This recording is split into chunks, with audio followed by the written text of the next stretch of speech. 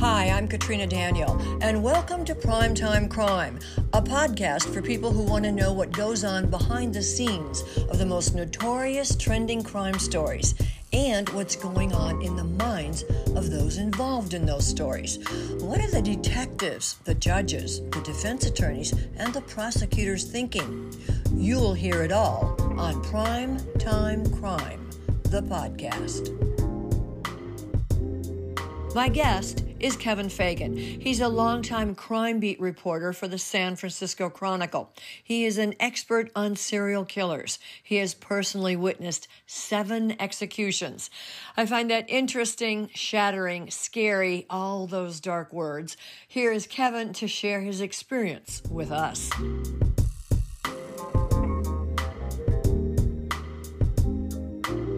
Let's switch back to something that interested me when you and I first started talking.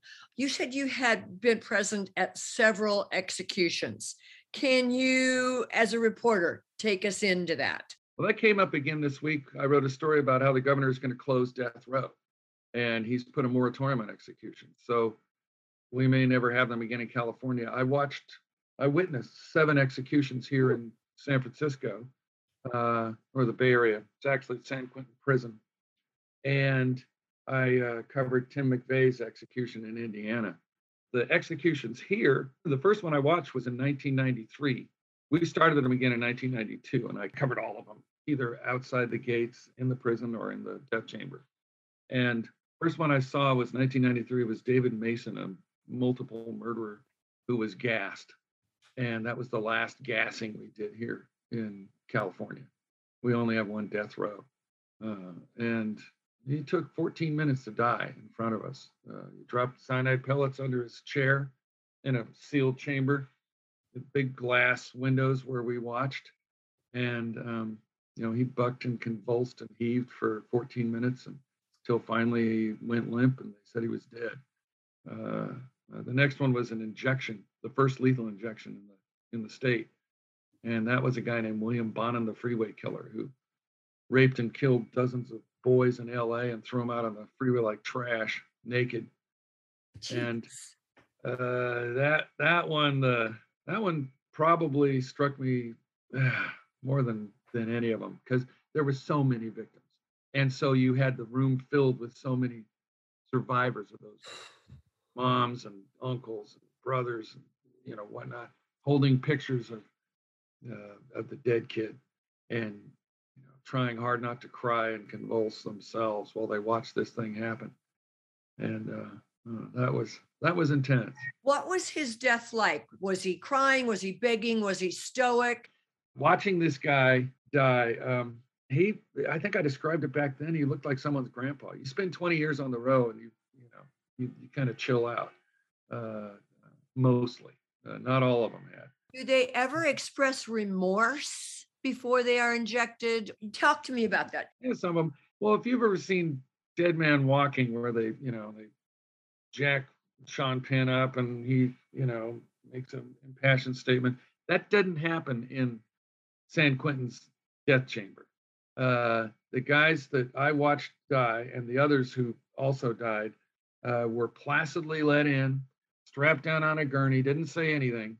If anything, they whispered something into the warden's ear. That they were already drugged in advance, so that they wouldn't have any scenes in the death room. Well, so they wouldn't panic. Yeah. I mean, they were still fully awake. Let me tell you, they had to walk to the gurney. It wasn't like they were carried or dragged in. And Dave Mason had to walk to the chair where they strapped him in so they could drop the cyanide pellets under it. They were, but none of these weird scenes. The most dramatic scene that I witnessed was with Tukey Williams. He was a gang founder in LA, and the staff had to hunt for a vein for quite a while, and he was pretty muscle bound. He was a pretty well built guy, and at one point he looked up and jacked his head up and said, "Do you guys know what you're doing?" Something like that. That's as dramatic as it got. There were no scenes of sobbing or screaming or calling out or anything like that. A couple of the guys would crane their necks to look through to the window to the people who were there to represent them. And there were generally not very many people there to represent the condemned man. It was all victim survivors, really, so to speak. Are the relatives of the condemned person invited to these events? Sure. They Yeah. are. Yeah, but it's like I said, in this state, before we stopped doing executions in 2006, it was 20 to 30 years before you made it from prison to Yeah. death chamber. Long time. Relatives died, they moved away, yeah. Does it have any lasting impact on you? Because in my day job, I always think you cannot unsee something. A horrible accident, a terrible epileptic or other seizure. You can't erase that from your mind. Have you tried to erase these things, or how have they affected you? I guess is my question. I guess I have a lot of worse things to have to erase from my mind. I've been shot at, stabbed, death threats. I've watched people burn to death in the '89 earthquake. I've stood alongside hacked up and shot up bodies.